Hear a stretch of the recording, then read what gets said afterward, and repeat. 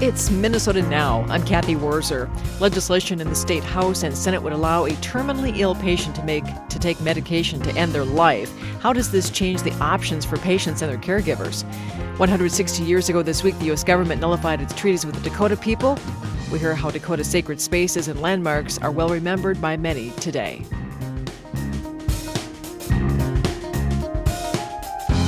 The case of a diabetic Minnesotan shines a light on the loose regulations surrounding THC edibles. Reporter Tom Scheck investigates what's being done. We'll continue our series, Thank You, Stranger, all about small acts of kindness that have a big impact on the people they help. Today, a young man bums a ride that changes his life. We'll get all the sports news you need from our resident sports experts, Wally Langfellow and Eric Nelson. We have the Minnesota Music Minute and the Song of the Day, and all of that comes your way right after the news. Live from NPR News in Washington, I'm Amy Held. Emergency crews in Greece say they are making progress centimeter by centimeter as they work to reach victims in the mangled remains of Tuesday's head-on train crash. The death toll rising to 57, police say. Lydia Emanuelidou reports from Athens it's been difficult to not only reach but also to identify the victims. Temperatures reached more than 2,000 degrees Fahrenheit, and so it's really hard to identify them. And so family members have been going from hospital to hospital. Some are going to the collision site. Of course, they're very desperate to find their loved ones. Dozens of people remain hospitalized. Greece's prime minister suggests human error is to blame, but rail workers are pointing to staff shortages and old equipment, and they have gone on strike in protest. A Pennsylvania man is expected in federal court this hour to face accusations he concealed an explosive device in his suitcase at Lehigh Valley International Airport. From member station WLVR, Brad Klein reports. TSA agents allegedly found the device with a fuse and powder consistent with a commercial-grade firework. They said it was hidden in the lining of a bag that was checked for a flight from Allentown. Prosecutors identified the man as 40-year-old Mark Muffley of Lansford, Pennsylvania. The bag never made it onto the plane, but authorities say Muffley checked the bag Monday morning for an Allegiant flight headed to Orlando Sanford International Airport in Florida. They say Muffley was paged over the intercom. He left the airport shortly afterward and never boarded the flight. He was arrested Monday night at his home. For NPR News, I'm Brad Klein. President Biden is set to make a stop on Capitol Hill this hour for a speech to the Democratic caucus. NPR's Windsor Johnston has more. Senate Majority Leader Chuck Schumer says congressional Democrats will use today's meeting with President Biden to develop a messaging strategy moving forward. If the last 2 years focused on getting our agenda passed into law, one of the focuses of our lunch will be on how the next 2 years will be about implementing that agenda.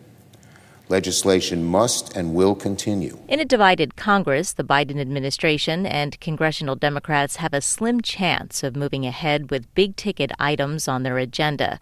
The two parties are also up against a deadline to resolve their differences over whether to raise the nation's debt ceiling. Windsor Johnston, NPR News, Washington.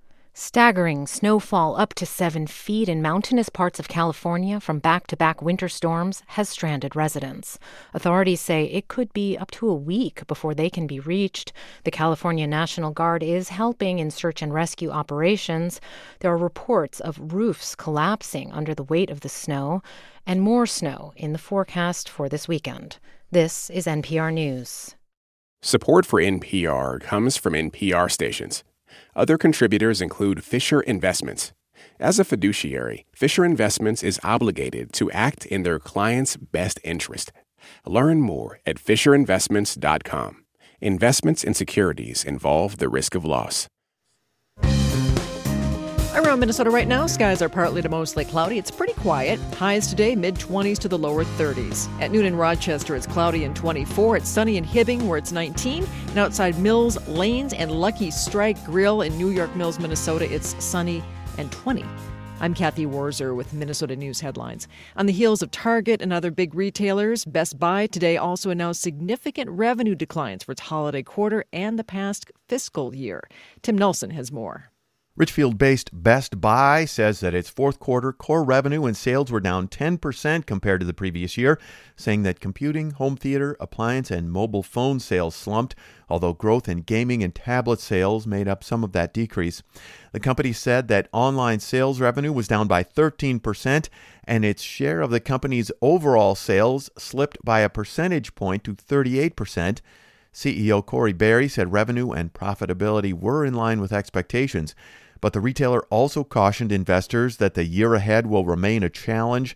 The company's CFO said Best Buy expects a 3 to 6% decline in sales in the coming fiscal year as economic headwinds continue to affect discretionary spending, including consumer electronics. I'm Tim Nelson. Minnesotans could soon have a civil recourse if they're portrayed in lewd or manipulated images and videos that are fake. They're known as deep fakes. They've been made easier through digital editing technology and quickly spread on social media. A bill moving at the Capitol would let people pursue damages, including any profits from dissemination of false material. New criminal penalties are also proposed. There's a news conference this afternoon at the state capitol where several Minnesotans with life-limiting illnesses, their supporters, and several DFL lawmakers will outline measures that would legalize medical aid in dying. Now, you may have heard it described as death with dignity or even physician-assisted suicide. The Medical Aid in Dying bill, called the Minnesota End-of-Life Option Act, would allow terminally ill adults 18 years of age or older with less than 6 months to live to get drugs from their doctor to help them end their life. If it passes, Minnesota would join 10 other states plus Washington, D.C. in medical aid in dying, where that is legal. DFL Representative Mike Freiberg is the lead author of the House version of the bill. Krista Dorgan is with us. She's a marriage and family therapist who lives in Afton. She was diagnosed in 2019 with multiple myeloma. That's a rare, incurable type of blood cancer. Representative and Krista Dorgan, welcome. Thank you, Kathy. Thanks for being here. Representative Freiberg, I'm going to start with you. You've said this bill is modeled after the Oregon law. Can you briefly explain to folks what it would do? Sure. So this bill to me is about bodily autonomy and the freedom to make one's own personal medical decisions. So the Oregon law has been in place for over 2 decades. If a person meets the requirements of the bill, and I'll say what those are in a second, then they can be prescribed a medication by a doctor that they would use, that they have to self-administer to ultimately end their life. So to qualify for it, however, they have to be 18 or older. They have to have a terminal condition, terminal disease or condition that has a 6-month prognosis or less. They have to be capable of making their own medical decisions, be capable of giving informed consent, and be acting of their own free will. So if they have dementia or other cognitive disorders, they wouldn't qualify. And they have to be able to ingest the medication. As I said, delivery by injection or infusion is not permitted. So that's essentially what I did. What the bill would do. 2 clinicians have to receive an independent request for medical aid in dying. They have to evaluate the patient, and they have to agree that the patient qualifies. If they have any concern, a mental health evaluation is requested. Okay. Krista, you have an incurable cancer, as I mentioned. What does your future look like? Well, right now things are pretty good. I'm stable. I was on treatment for close to 1.5 years and then took a break. I was actually on 2 different treatments, and due to side effects, I took a break, and my cancer level in my body remained stable until about 4 months ago. Now it's increasing again, so I'm meeting at Mayo and looking at starting up treatment again. My initial diagnosis, the Mayo oncologist said some people live 2 years with this disease and some people have lived 20. So there's really no way of knowing until you live it kind of which direction you're going to go. I've been very fortunate to have this break from treatment, but I'm going to start again soon, and hopefully I will have years of being able to be around and have good quality of life. And, that's what we're aiming for, but nobody knows for sure what's going to happen with multiple myeloma. I know you've experienced terminal illness from the point of view of being a caretaker. I know your dad died and you were with him. How does that influence how you see this issue? Well, during the final days of my dad's life, granted this was 30 years ago, we had hospice care in home, but it is kind of burned into my memory, sort of like a nightmare experience, because he was having a lot of pain. He had cancer that had spread to his brain and his other organs. So as his body was shutting down, they were trying to give him oral morphine, and he was very nauseous. And so he was vomiting it up, and I was the one sitting with him in that last day, and he was, literally crying out in pain all day long. It was a really hard experience to go through. And with that is kind of the image I have of, my experience of seeing someone dying. Now I know there's, I work with an end-of-life doula, and I've gone through a lot of kind of therapy over the last few years, and know that in many cases it can be very peaceful and there's good pain management. But in the few cases that there is not, I am for having that option for people. And I think even for myself, one of the greatest fears is there something coming up physically that I'm not going to be able to handle? And it gets in the way of just relaxing and living with the life that we have. And so to know that was an option, even if I'm not quite sure myself, I would end up utilizing it, because it's a very personal choice for everybody with spiritual and ethical and moral implications. To know that it's there would allow me to relax and feel like I kind of have a safety net as I go on and live with the life that I have. Representative, you mentioned that for you this is an issue of bodily autonomy, but medical aid in dying isn't a completely autonomous act. It requires the help of another person who took an oath to do no harm, which means not hastening the death of his or her patient. And there are serious ethical concerns with this measure. How are they addressed in this bill?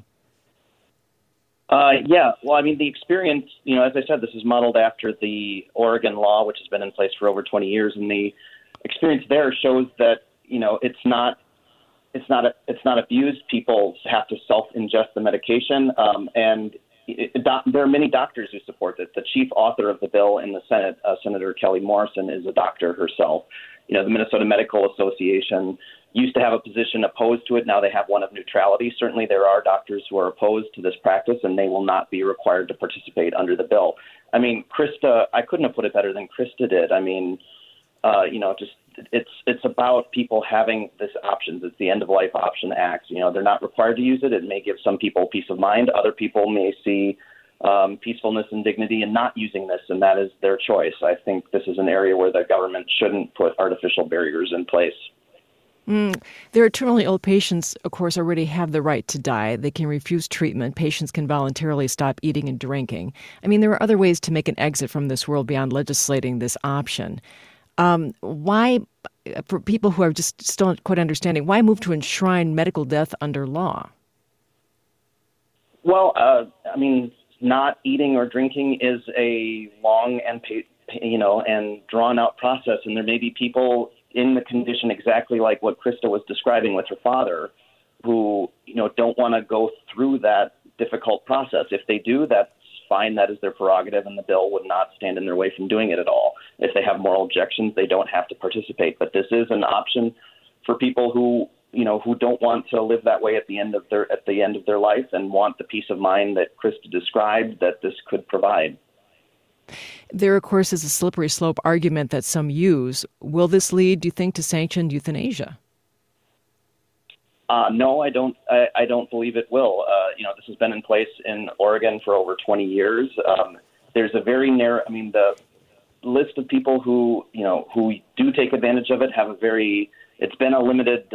It's mostly ALS and certain types of cancer. I think that the vast majority of people who use this option take advantage of it. Hasn't been expanded in any way. I have had requests from people, for example, with Alzheimer's, who want to be able to say in advance that they should be able to take advantage of this, but I don't see a way to have the same protections in place. So the bill does not do that. I think there are people who think the bill is under-inclusive, but we want to be very precise in the language and follow the example that's been set in Oregon and the 10 other states you mentioned, and just make sure that this is a very narrow category of people able to take this option. So the slippery slope argument has not come to pass in the states that have this option.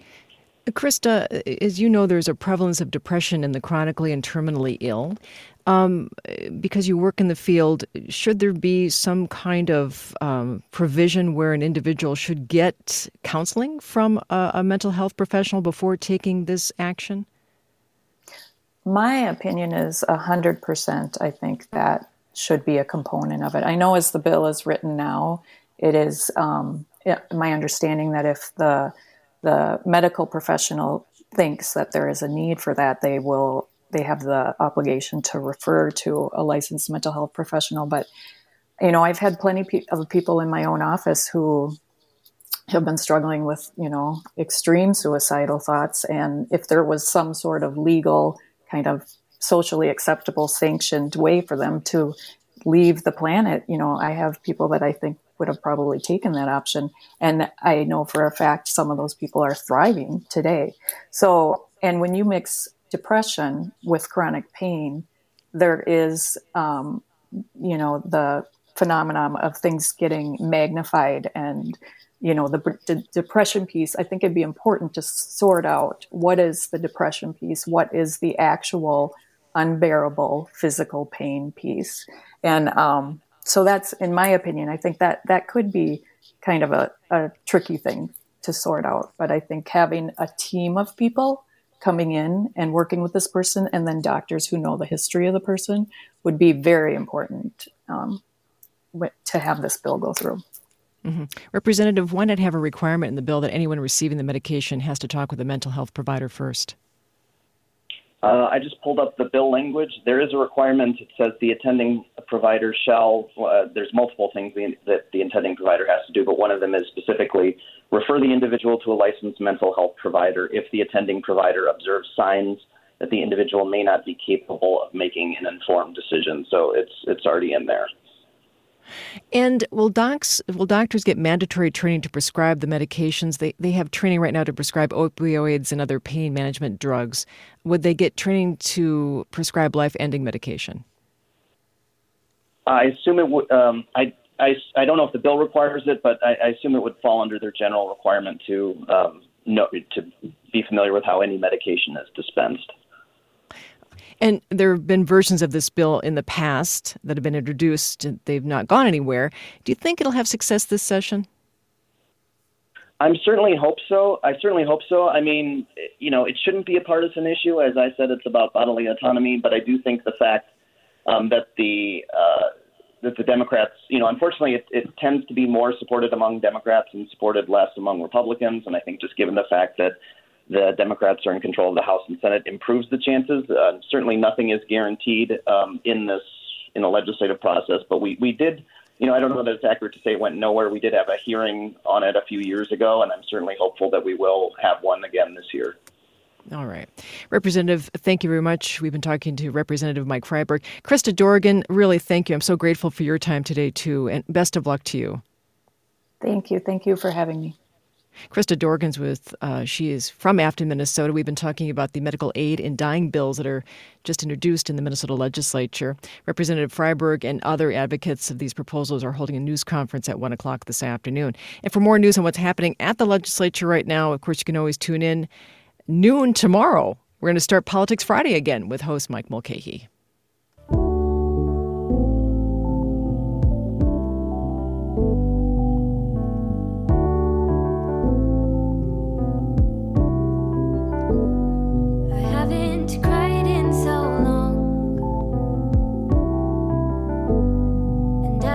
So many songs swimming inside me. Switch the radio on. Craving to conjure something bittersweet. It's our Minnesota Music Minute, and this is the song Fill Into Me by Minneapolis-based singer-songwriter Anju. She says music is her medicine and her sanctuary. You can find more of her music on Bandcamp. I came back to the place where I wrote on a stone and prayed the Lord would let it flow. This is Sunday, this is August, I know something's about to end. I reach for my roots, I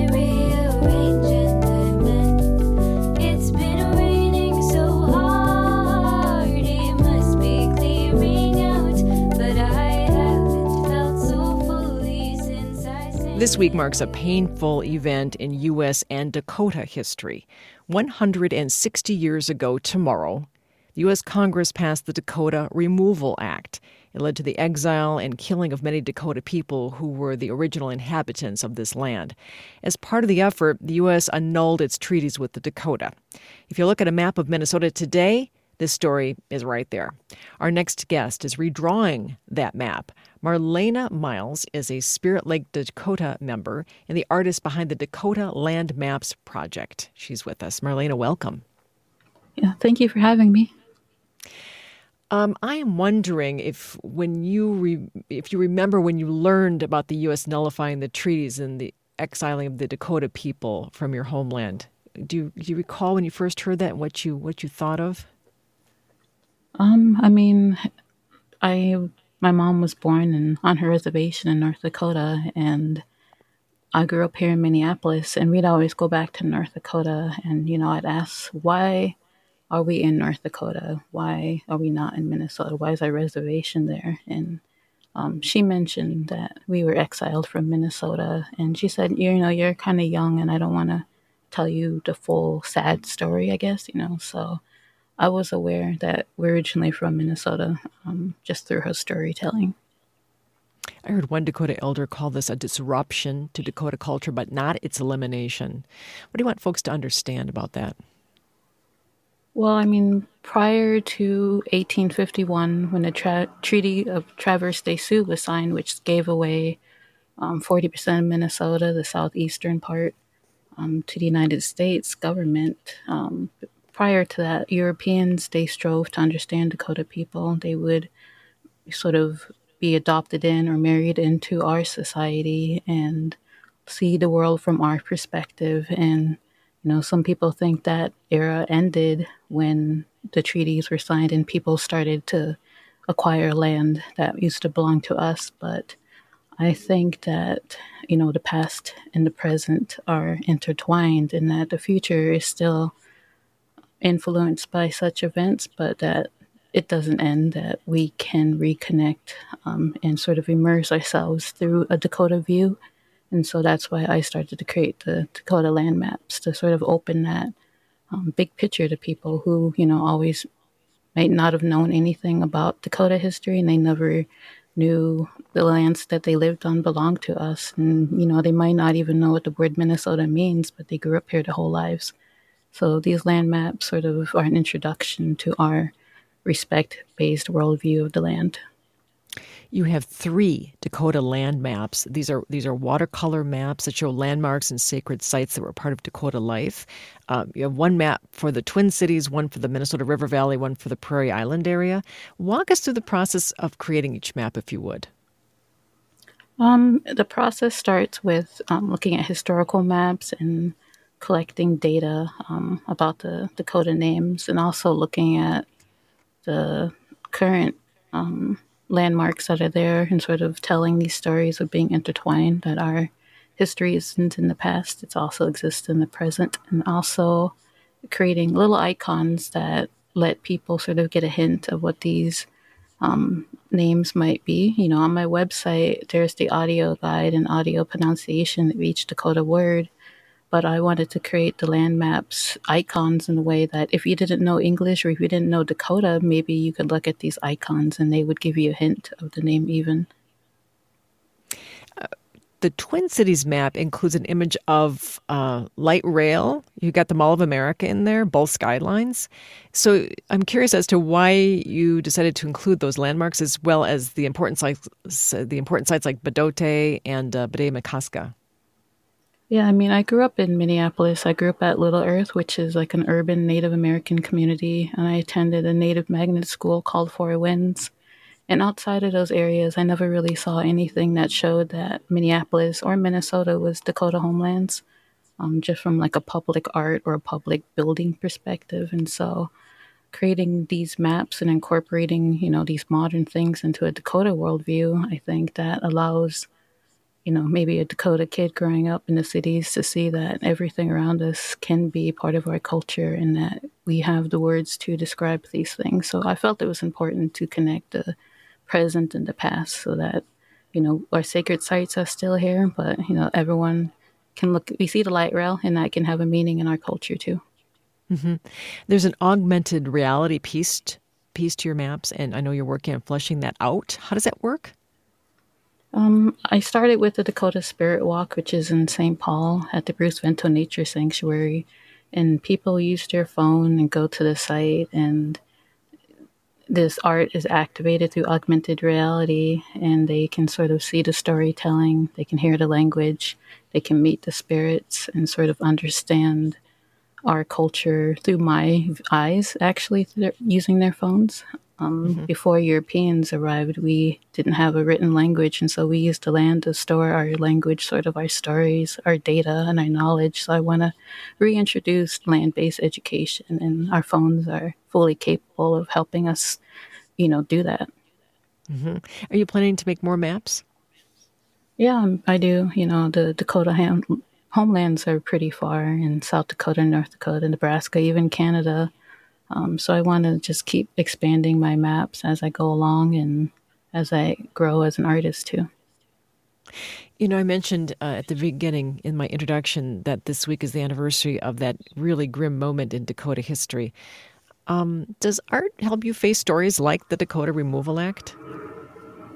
It does, because it allows me to show that we have a much longer history than this short time period of these tragic events that have happened. And I want, people to see our culture as a positive thing, as a source of power, as a source of strength, or a source of knowledge, because I do think a lot of times we're only talked about in these sort of tragic things. And I think the art I share or create allows people to sort of see that in perspective of who we are as a people, that we were here long before the United States existed.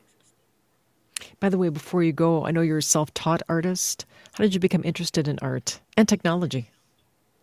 Growing up, my grandma would always send us art supplies, and my mom and aunts and grandma, they all did beadwork. And so, we were always encouraged to do what we wanted to do with art. And I guess I got a computer in like 1998 or something, before it was like really socially acceptable to sit on a computer all day. And so I was really nerdy. I just got into coding, making websites, and I kind of grew up in a bad neighborhood, so it kind of kept me indoors and active and busy, I think. All right. Marlena, thank you so very much for your time, and your art is beautiful. Thank you for sharing it with us. Yeah, thanks for having me. We've been talking to digital artist Marlena Miles about her Dakota Land Maps project. You can find the maps, by the way, by visiting our website, mprnews.org. And by the way, our arts programming is made possible in part by the Minnesota Legacy Amendments Arts and Cultural Heritage Fund. Support comes from Hallonen Law, representing courageous whistleblowers who call out corporate fraud. Hallonen Law helps whistleblowers speak up, stand strong, and fight for what's right. Results that make a difference. HALUNEN law.com. Time for news with John Wanamaker. John? Kathy, family members lined up to give DNA samples in hopes of identifying victims of a train crash that killed nearly 60 people in Greece. This as workers went on strike Thursday, saying the rail system is outdated, underfunded, and dangerous. The government has blamed human error, and a railway official was charged with manslaughter. Emergency crews continue searching for the dead from Tuesday night's head-on collision, Greece's deadliest ever. More than 48 people remain hospitalized, 6 in intensive care. Republican lawmakers have advanced a bill aimed at putting limits on drag shows in Kentucky. The committee action today sparked chants of shame from opponents. They criticized the measure as discriminatory and said it would stifle First Amendment rights. The measure would prohibit drag shows on public property or in places where the adult performances could be viewed by children. Violations would be punishable as misdemeanors for the first 2 offenses, but would rise to a felony for subsequent offenses. The Environmental Protection Agency is expected to propose restrictions on harmful forever chemicals in drinking water after finding that they are dangerous in amounts so small as to be undetectable. Experts say removing them will cost billions, a burden that will be falling hardest on small communities with few resources. Concerned about the chemicals' ability to weaken children's immune system, the EPA said last year that PFAS chemicals could cause harm at levels, quote, much lower than previously understood. Wayne Shorter, a pioneering jazz composer and saxophone player, has died. He was 89. Shorter died Thursday in Los Angeles. That, according to the representative for the musician, no cause of death given. Shorter, a tenor saxophonist, made his debut in 1959 and would go on to be a foundational member of two of the most seminal jazz groups, Art Blakey's Jazz Messengers and the Miles Davis Quintet.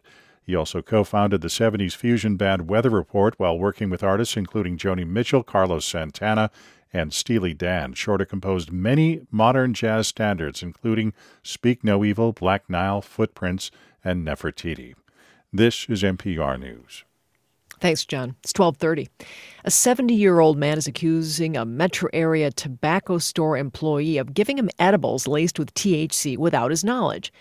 Now, the action, which the store denies, has led to a flurry of complaints to police and state and federal authorities. As Tom Scheck reports, Minnesota's weak oversight system has created a regulatory hot potato.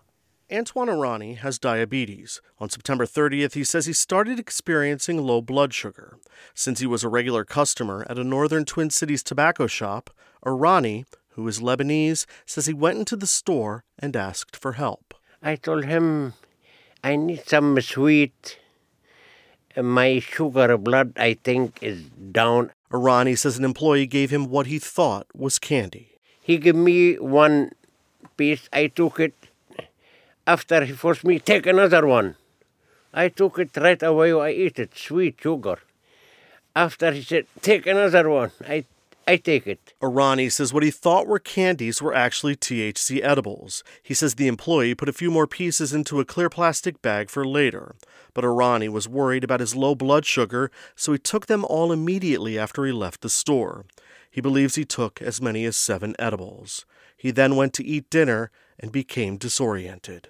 After I start to remember where I am going, I lost my mind, where I am going, how I am going to go home. Arani got lost and eventually called his brother from his car.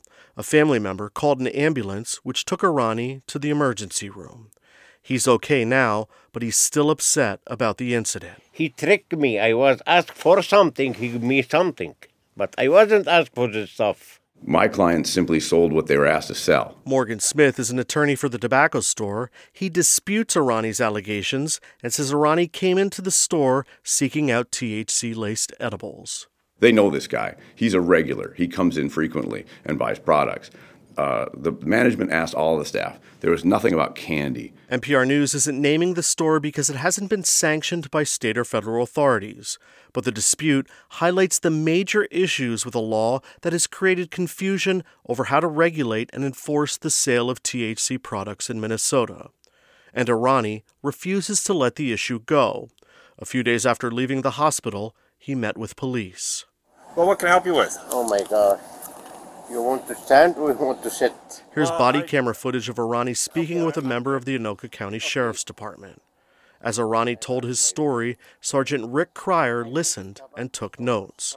At the end of the interview, Cryer told Arani he'd investigate, but warned against seeking sweets from a tobacco store. Well, I have to go to a different call, but I'll do a report on this. And I'll stop by there and see if they know what it was that they gave you. And if I figure out what it was that they gave you, I'll let you know. But otherwise, don't do that again, would be my advice. Officer, I know. Are you okay? But I lost my brain. The police report says an employee at the shop told police that Arani had a gummy of some sort, and it was likely that he received a CBD or hemp-based product. Police called the dispute a civil matter and closed the case. Arani also complained to Minnesota Attorney General Keith Ellison's office. That office cited confidentiality and declined comment when approached by NPR News. But Arani's friend, Dina Sonbol, provided paperwork showing Ellison's office closed the case. Sonbol, a professor at Mitchell Hamlin School of Law, says she also complained to the U.S. Food and Drug Administration. She says the FDA told her the products are legal in Minnesota, so Arani's complaint should be handled by state authorities. It just feels like this was a really bad situation and there's no recourse. There's no criminal recourse. There's really no any sort of administrative recourse or any sort of oversight or accountability. Arani's complaint to the Minnesota Board of Pharmacy is also pending. Part of the problem is that Minnesota's regulations around THC-laced edibles and drinks are extremely loose. The bill legalizing THC products was hastily passed at the end of the 2022 legislative session. There's no licensing requirement to keep track of who's selling the products, and the Pharmacy Board was given oversight despite having little experience investigating complaints about cannabis products. Nobody really knows what you're getting when you go buy edibles in Minnesota these days. That's Jeff Potts with the Minnesota Chiefs of Police Association. He says many people have called Minnesota the Wild West of edibles. Potts says police are having a hard time managing complaints. I think law enforcement does feel kind of hamstrung in their ability to do any kind of regulatory oversight. Lawmakers who passed the edibles law last year say they were trying to put guardrails around a market that already existed. Former DFL House Majority Leader Ryan Winkler said a 2018 federal farm bill allowed for the sale of hemp, which opened the door for CBD and hemp-based products. Winkler now chairs a group lobbying to legalize recreational marijuana, and he insists the regulatory problems didn't get any worse after the law was passed, because the products were already being sold. Step one was to create a legal, compliant marketplace, and step two is to go ahead and clean up all the rest of the mess that those operators created with their interpretation of the Farm Bill. The Pharmacy Board is responsible for handling complaints until the so-called mess is cleaned up. There have been 56 THC-related complaints filed with the board since the law took effect in July. To date, the board declined to release any information about all but one of the complaints. One reason for the board's delay may be money. The legislature gave the board oversight authority, but no additional funding to fulfill its new responsibilities. At a December news conference, Executive Director Jill Phillips said the board is trying to manage all of its oversight roles. We do a lot of prioritizing and taking a look at what needs the most immediate attention. And again, we work overtime, we work long hours, and we try to work quickly and effectively to make sure that the way that we're using our resources is going to be effective for us. Phillips made those comments on the day the state sued a Minnesota-based edibles manufacturer for allegedly selling products that exceeded the THC limits placed in Minnesota law. The retailer denies the allegations. The issue of oversight is even more critical as Governor Walz and the DFL-controlled legislature appear poised to legalize recreational marijuana. DFL Representative Zach Stevenson is the chief author of that bill. He says his goal is to create a centralized agency to oversee and regulate all cannabis-related products. We think that there should be one comprehensive system of regulation and taxation that treats all of these substances in a similar fashion. So it should be clear across the board. As for Arani's case, the Pharmacy Board hopes to release more details about its findings later this month. Sanbol says Arani isn't thinking about suing the store, but she says that may change depending on how the Pharmacy Board handles the case. For NPR News, I'm Tom Scheck. And there's more to this story on our website. Go to nprnews.org for that. Support comes from the Emily Program, reminding you during Eating Disorders Awareness Week that people of all ages, genders, and backgrounds can be affected by an eating disorder. If you or a loved one is struggling, find help at emilyprogram.com. Let me ask you something.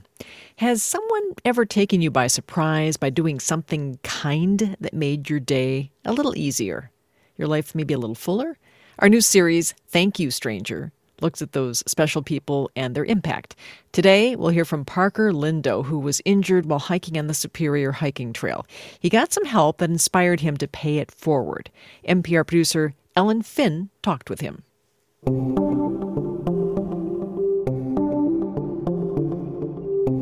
Parker was at a turning point in his life. He had just turned 30, he was at a job in the Twin Cities that wasn't working out, and he just wanted a reset. Really loved backpacking, and I had planned on this big trip for like a whole year. The trip was a through hike of the Superior Hiking Trail That's more than 300 miles of hiking. My whole life was in front of me, and I just had a whole lot to think about. So I couldn't ask for a better way to just clear my head and plan for what's next. I was gearing up to finish a southbound through hike of the Superior Hiking Trail. And at that point, I'd been hiking solo for about 230 miles and very close to my goal. It rained recently, and the bugs were getting pretty bad on that section of trail that day. And I was so close to finishing, and my head was just in the clouds. I was thinking about, how awesome it'd be to finish and, reach that goal I was working towards. And I was just cruising. Suddenly, Parker slipped and fell. I heard a couple of pops, and unfortunately, I sprained my ankle pretty bad.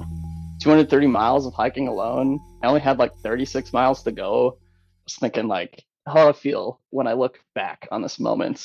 Am I good? Should I push it, or should I rest today? Parker needed help. His ankle hurt a lot, but no one was around, and his phone didn't have service. Being alone really amplified that experience. He decided to try to look for help, or at least find cell service. He started to walk south along the highway. Thankfully, a few miles in, I saw a family that was just enjoying the weather on the porch. I'm walking up, and I'm obviously been out for, a few weeks at this point. I'm probably not looking very good. Parker decided it was time to shoot his shot. He told the family what had happened and asked if they had a phone he could borrow. The family sprung into action, and the father insisted that he drive Parker to his car, which was nearly 30 miles away. I was immensely grateful, not only for that favor, but just for the fact that people are out there that are willing to go out of their way to help someone just because they need it. The man that drove me, I offered him gas money, but he told me, I'm not going to take your money. Just pay it forward to the next person you see that can use some help.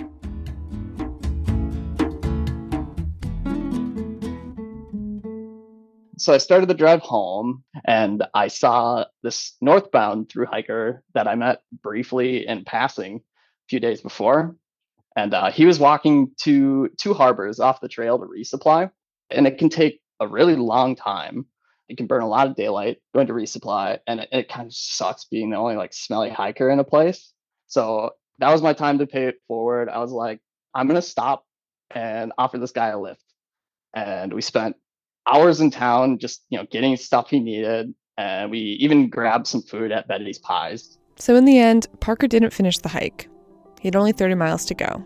But instead of feeling like a failure, he felt something else. 230 miles of hiking alone. And the greatest part of that whole journey was just a selfless act of kindness from someone. Helping another person made what could have felt like a failure to me feel like a tremendous achievement. I asked Parker what he'd say to the family that helped him if he saw them now. Your actions really inspired me to pay it forward. I'll never forget that day. And you and your family deserve the best. Just thank you for being there and doing what you did. I had to ask Parker one more question. Is he planning to ever finish that big hike? I am going to finish what I wasn't able to do. I'm more of a mathlete than an athlete, so that was enough hiking for me for that time. But I am going to finish what I wasn't able to do. That was Parker Lindo in our latest episode of Thank You, Stranger, a series about people helping people in unexpected ways. To see a photograph of Parker out on a hike, go to our website, nprnews.org. And if you've got a story about someone unexpectedly helping you out, let us know. You can email us at minnesotanow@npr.org. Or we have a story line. You can call us 612-361-1252. Again, the storyline number 612-361-1252. That story, by the way, was produced by Ellen Finn and Melissa Townsend. Music is by St. Paul's own Dan Luke.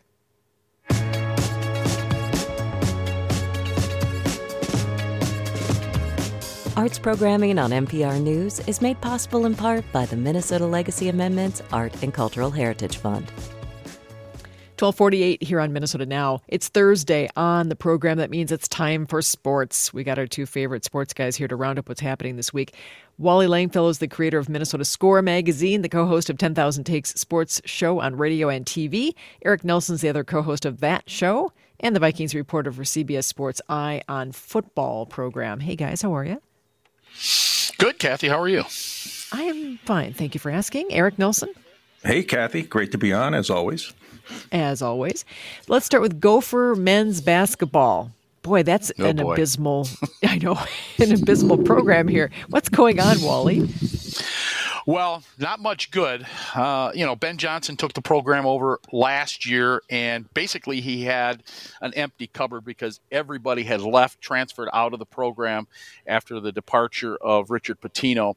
So last year was not very good, and this year actually has been worse. It's been a historically bad year for the Gophers. Tonight they host Rutgers. Rutgers, a pretty good team, 18-11 overall, 10-8 in the conference. Minnesota has lost 12 straight games. They're 7-20. They're 1-16 in the Big Ten. And as you look at the record and you say, okay, it's a bad year, but things got even worse last Friday when their big recruit, this kid out of Riverside, California, a 5-star recruit, Dennis Evans, said that he wants to be released from his commitment to the U of M. They are most likely to do that. He did sign a letter of intent, but he says he wants to go elsewhere. That's a huge setback for Ben Johnson. And now, in addition to recruiting kids out of high school, he's really going to have to look at the transfer portal, I think. Older kids that are playing at other universities right now, and they're wanting to transfer and find an opportunity someplace else. He's probably going to have to dig into that to get some players to help turn this thing around, because I know it's only been 2 years, but you're hearing the whispers. Is Ben Johnson capable of turning the program around? And it's a wait and see, but it's going to be very difficult. I do think, though, he is going to have to get some players out of that transfer portal. It's possible. It's not impossible. It's possible. It's kind of like free agency in professional sports. Hopefully he's able to do that. And Eric, the Gopher women are also have had their problems here this season, and they were knocked out of the Big Ten tournament. Eric, are you with me?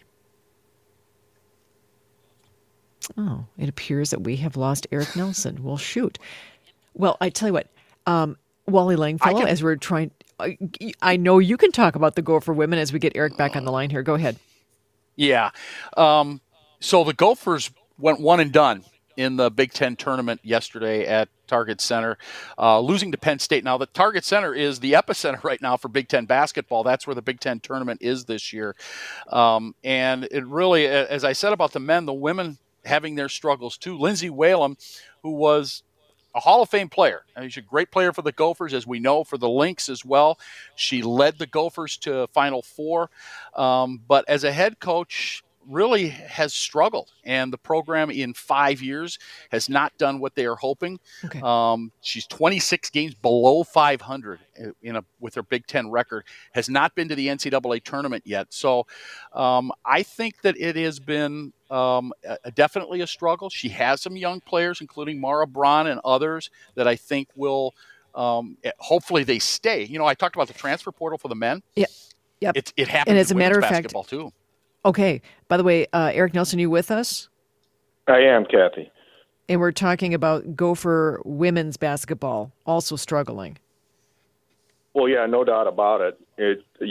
When Lindsay Whalen was hired by Mark Coyle back in 2018, it was a splash hire. It garnered a lot of attention, and the Gophers were packing the barn that first year. But since then, and Wally's laid a lot of this out, the Gophers have never made the NCAA tournament. Their Big Ten record is horrible. They were in 12th place this season.